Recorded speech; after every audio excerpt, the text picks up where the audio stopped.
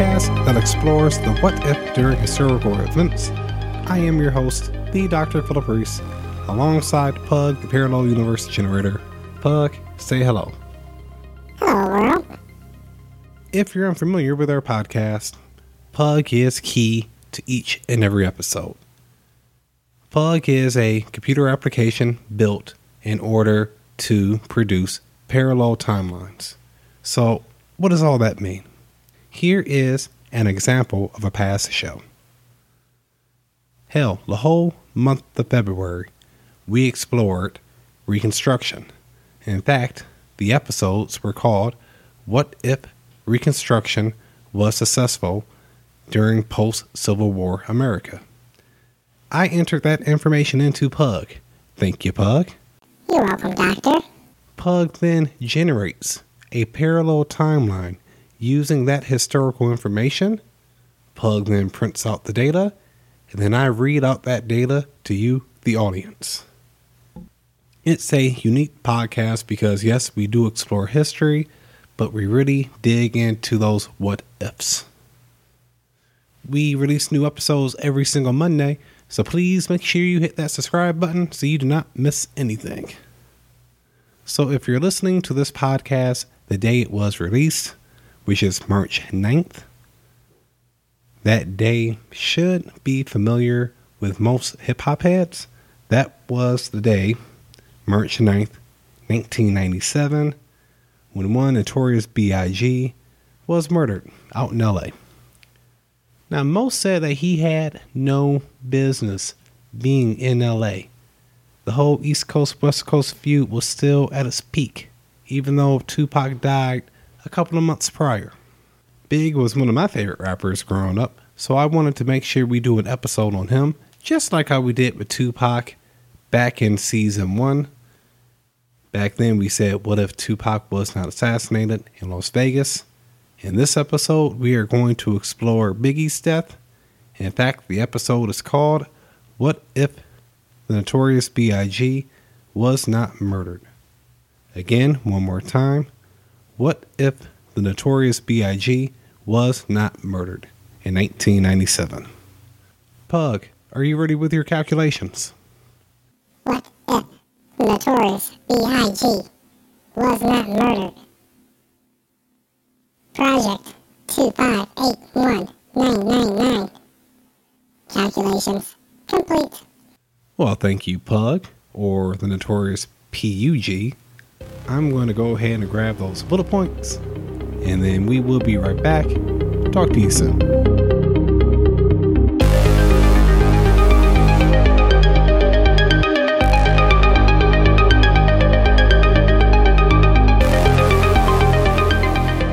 And we are back, Pug. Thank you again for providing this week's bullet points. Again, what if Biggie Smalls was not murdered back in 1997? And it looks like, according to Pug, he still went to LA in 1997 for the Soul Train Music Awards. It looks like he still went out there, but Pug is saying that he left right after that event. Pug is saying that he did not go to any after parties or any other events that night. He was in and out. It was him, Little C's, and a few others that returned to New York that same night. Pug is also saying that Sean Puffy Combs, he tried to convince Biggie to stay. In fact, Puffy did not return with Biggie back to New York. Overall, Pug is saying that Big just did not feel safe on the West Coast. He still felt the heat. Even in this current timeline, if you recall, Biggie was booed a little bit during that Soul Train Music Awards, so he felt the heat. Puffy and his entourage, they still went to a few after parties that night. And guess what? On March 9th at 2:30 a.m. West Coast time, mind you, Puffy and his entourage, they left that infamous Vibe magazine after party. Just like in this current timeline. The only difference is that the Notorious B.I.G. was not with them. he was already at home in Brooklyn, chilling. By 12:45 a.m., the streets, they were crowded in LA because of this after party. If you recall, in this current and parallel timeline, Pug is saying, they started to kick people out of that party because there was too many people there. So Puffy and his entourage, they hop into the SUV, and just like in this current timeline, they had to stop at a red light near the event. A couple of seconds later, a dark-colored Impala pulls right next up to the SUV Puffy is in, and of course, shots are fired into the SUV.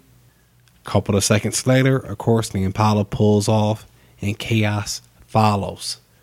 The whole streets are panicked. Gunshots just went off.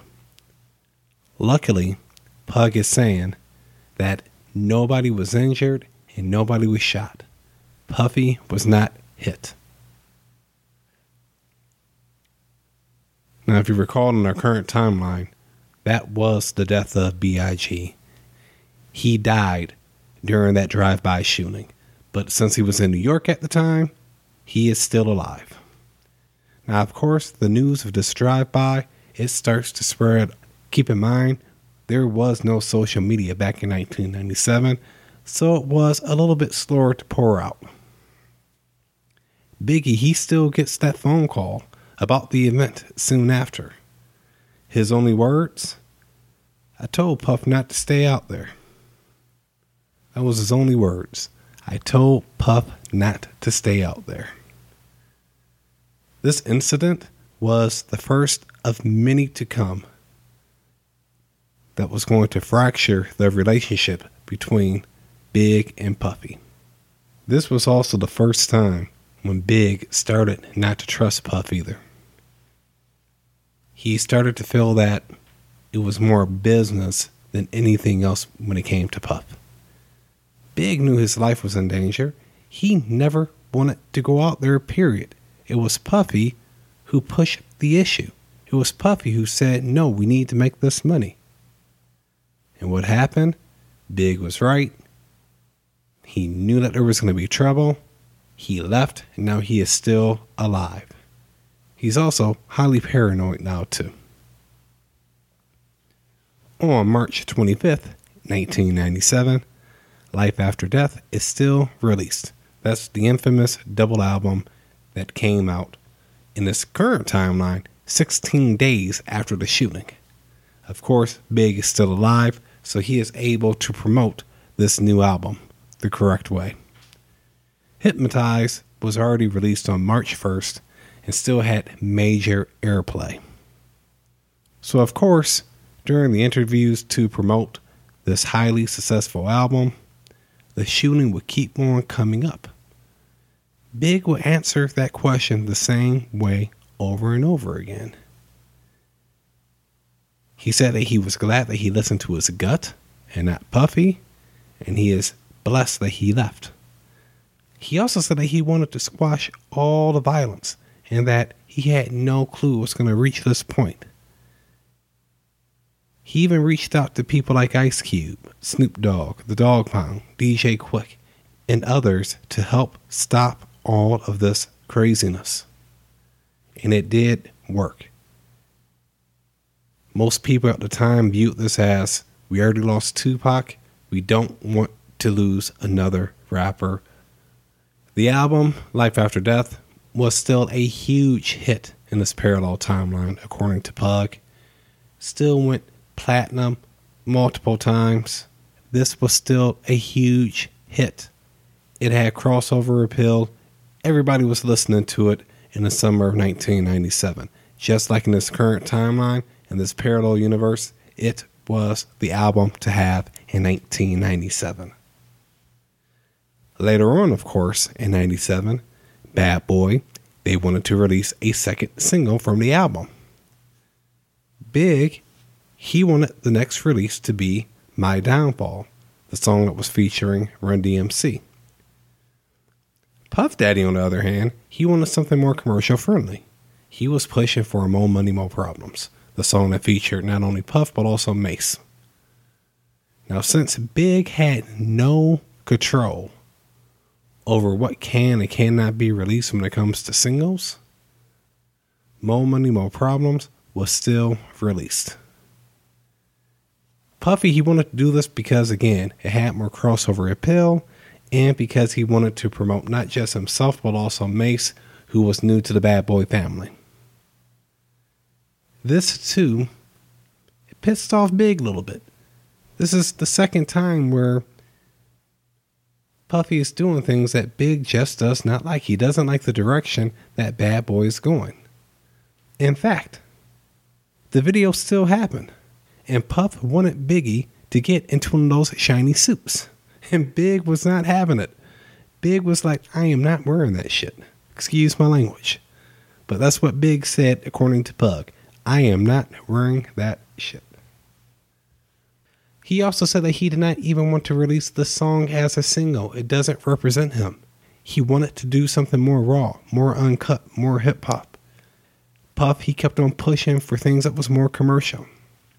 And this did piss off Puff, because he wanted to make Big more commercial, more mainstream. He knew that he had the personality. He just wanted to put him on the bigger stage. Overall, the video was still shot. Puff and Mace, they still had on the shiny suits in some parts of the video. Big, he never wore a shiny suit, period. It was at the same time when Big started to push for his own sub-label under Bad Boy. He wanted to have more creative control over his name and the product that he puts out to the streets. A deal was made between Puffy and Biggie, allowing Big to have his own sub-label. It was called Notorious Records. Big, he still went on to help Puffy write lyrics on Puff Daddy's album, No Way Out. And this was all part of Puffy's bigger vision when it came to giving the B.I.G. his own record label underneath Bad Boy. Puff's vision was that he wanted to put more money behind Mace, who Puff felt like he was going to be more commercial and be able to cross over a little bit more. He was going to be able to market him a little bit better than Big. And then when it comes to Biggie's label, Notorious, Big was able to sign all of the raw talent and put out more raw hip hop. He didn't have to worry about that commercial appeal. In fact, Puffy moved the Lox over from Bad Boy to Big's label. So in this parallel timeline, the Lox, they never wore shiny suits either. Also, a couple of other events in 1997 before we move on. The Firm, that still flopped. That was with Nas, AZ, and Foxy Brown. That album sucked in this current timeline and in this parallel timeline. Jay-Z in My Lifetime, Volume 1, that was still released, but it was more raw. He was kind of following along with what Big was pushing. Master P, he was still able to release Ghetto D along with other No Limit albums. He was still a hit. He was still a star. He was still filling in a gap for Tupac. Minding, he's trash in my opinion, but in this current and parallel universe, he was still able to get his way and sell some albums. Nothing's wrong with that. Let's move on to 1998. We're going to start with Jay-Z. He still releases Volume 2, Hard Knocks Life. But Pug is saying it's not called Hard Knocks Life because he never gets the beat to the song. That beat goes to Mace. And he continued to go non-commercial and more raw hip-hop. In Volume 2, the hip-hop heads, they loved it. They loved it, but it had no commercial appeal, and it barely went platinum. Jay-Z does not become the star like in this current timeline, because that Volume 2 album just did not put him on that platform, as well as Big is still alive, so there was no need for a Jay-Z in this parallel universe. in the long run, he does not marry Beyonce either. Then in February, whoa, am I reading this right, Pug? In February, Pug is saying the hip hop world was stunned because Snoop Dogg left Death Row, just like in our current timeline. Okay, I follow you. But he signs with Notorious Records, not No Limit. So, Pug, you're saying that Snoop Dogg signs with Notorious B.I.G.'s record company? This is huge. Pug is also saying that Puffy had no clue, because if he did, he would have signed him to Bad Boy's main label and not the Notorious label. According to Pug, Big gave Snoop Dogg full creative control. And, of course, they made a single. Pug is saying the single was called Lost Cause, and it was a classic. From what Pug is saying, this single gave their viewpoints when it came to the East Coast West Coast rivalry. A side note, I'm pretty sure B.I.G. was a fan of Snoop Dogg, because on both of his albums, he gave Snoop a shout out. If you recall, on Ready to Die, during the intro, when he was going through all of the different phases of hip hop and as he was growing up in New York, when he was getting out of jail, the one Snoop Dogg song was playing in the background. That was a low-key shout-out, I think. And then on Life After Death, the very first song, there was a lyric saying, "I'm trying to sell records like Snoop. Oops." So 2 times he gave Snoop a shout-out. I personally could not find anything on the internet to support that. I'm just thinking that he likes Snoop Dogg. So it does make sense if Big was still alive and he had his own record company and Snoop was looking to get out of Death Row, he would join his record company. Snoop Dogg was able to release his album later on in 1998, and it was a success, and it was a sign that the whole East Coast West Coast feud finally ended, which was a good thing. Now, there were some people in LA who called Snoop a traitor for signing with Big's label. Of course you're going to have that. But overall, it was all about the music at this point. It was all about the music.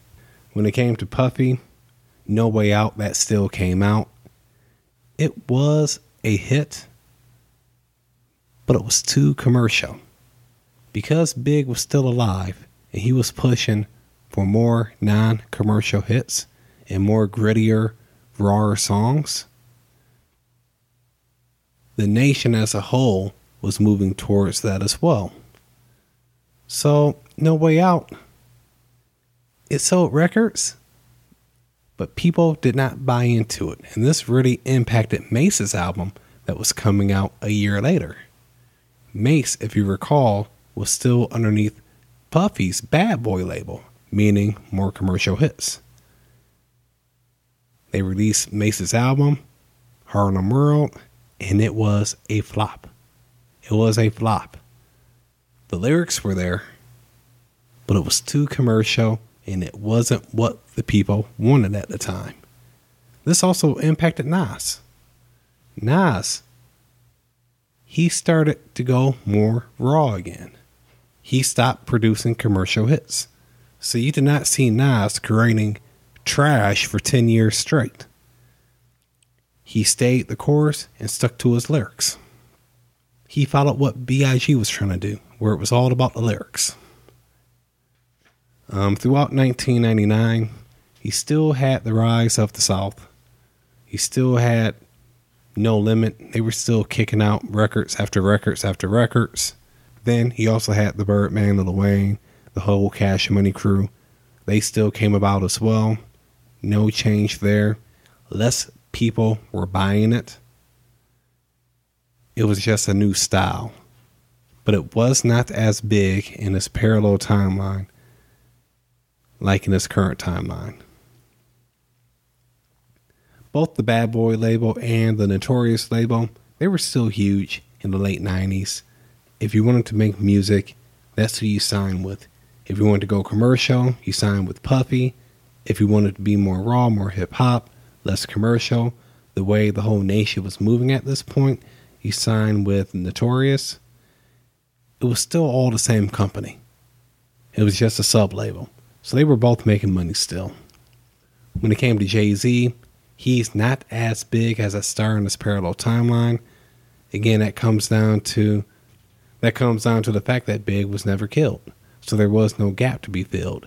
It's kind of like how when Michael Jordan, when he retired the second time from Chicago, and for a couple of years, it felt like there was a gap because he left too soon. Something was missing, and someone had to fill that void. The same thing here. When Biggie died, as well as Tupac, there was a huge void in the hip-hop world. Jay-Z, he filled that void, but because Big is still alive in this parallel timeline, there was no need to fill that void. Jay-Z, he's all about the lyrics still, but he never has that crossover success like how he does now. When it comes to Little C's, he still has the same career. I mean, he did release an album, but it wasn't nothing major. It was almost just like another B.I.G. album. Nothing there.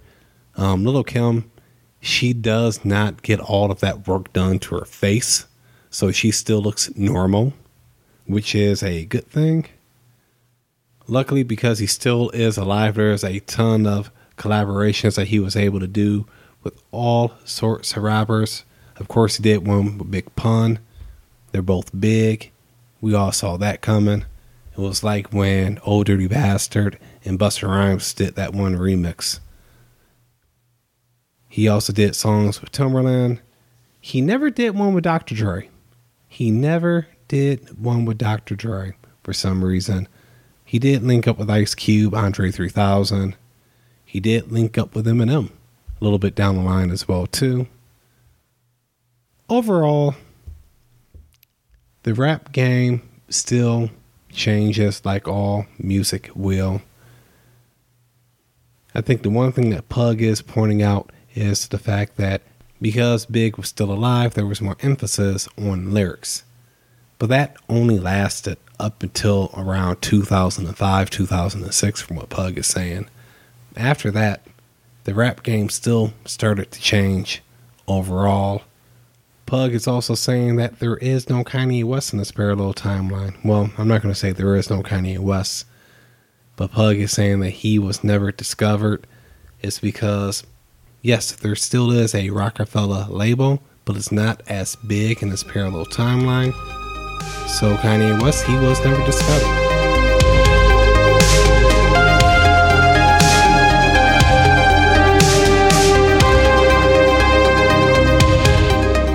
And that is our show for the week. Thank you for tuning in. If you want to know more about Histories What If, just head to our website. It's at www.historieswhatif.com. There you can find information about myself, the Dr. Philip Reese, as well as Pug, the Parallel Universe Generator, as well as videos we made highlighting certain TV shows, books, or movies that I like. We're also on social media. We're on Facebook. We're on Twitter. We're on Instagram. Just look for @HistoriesWhatIf and make sure you follow us.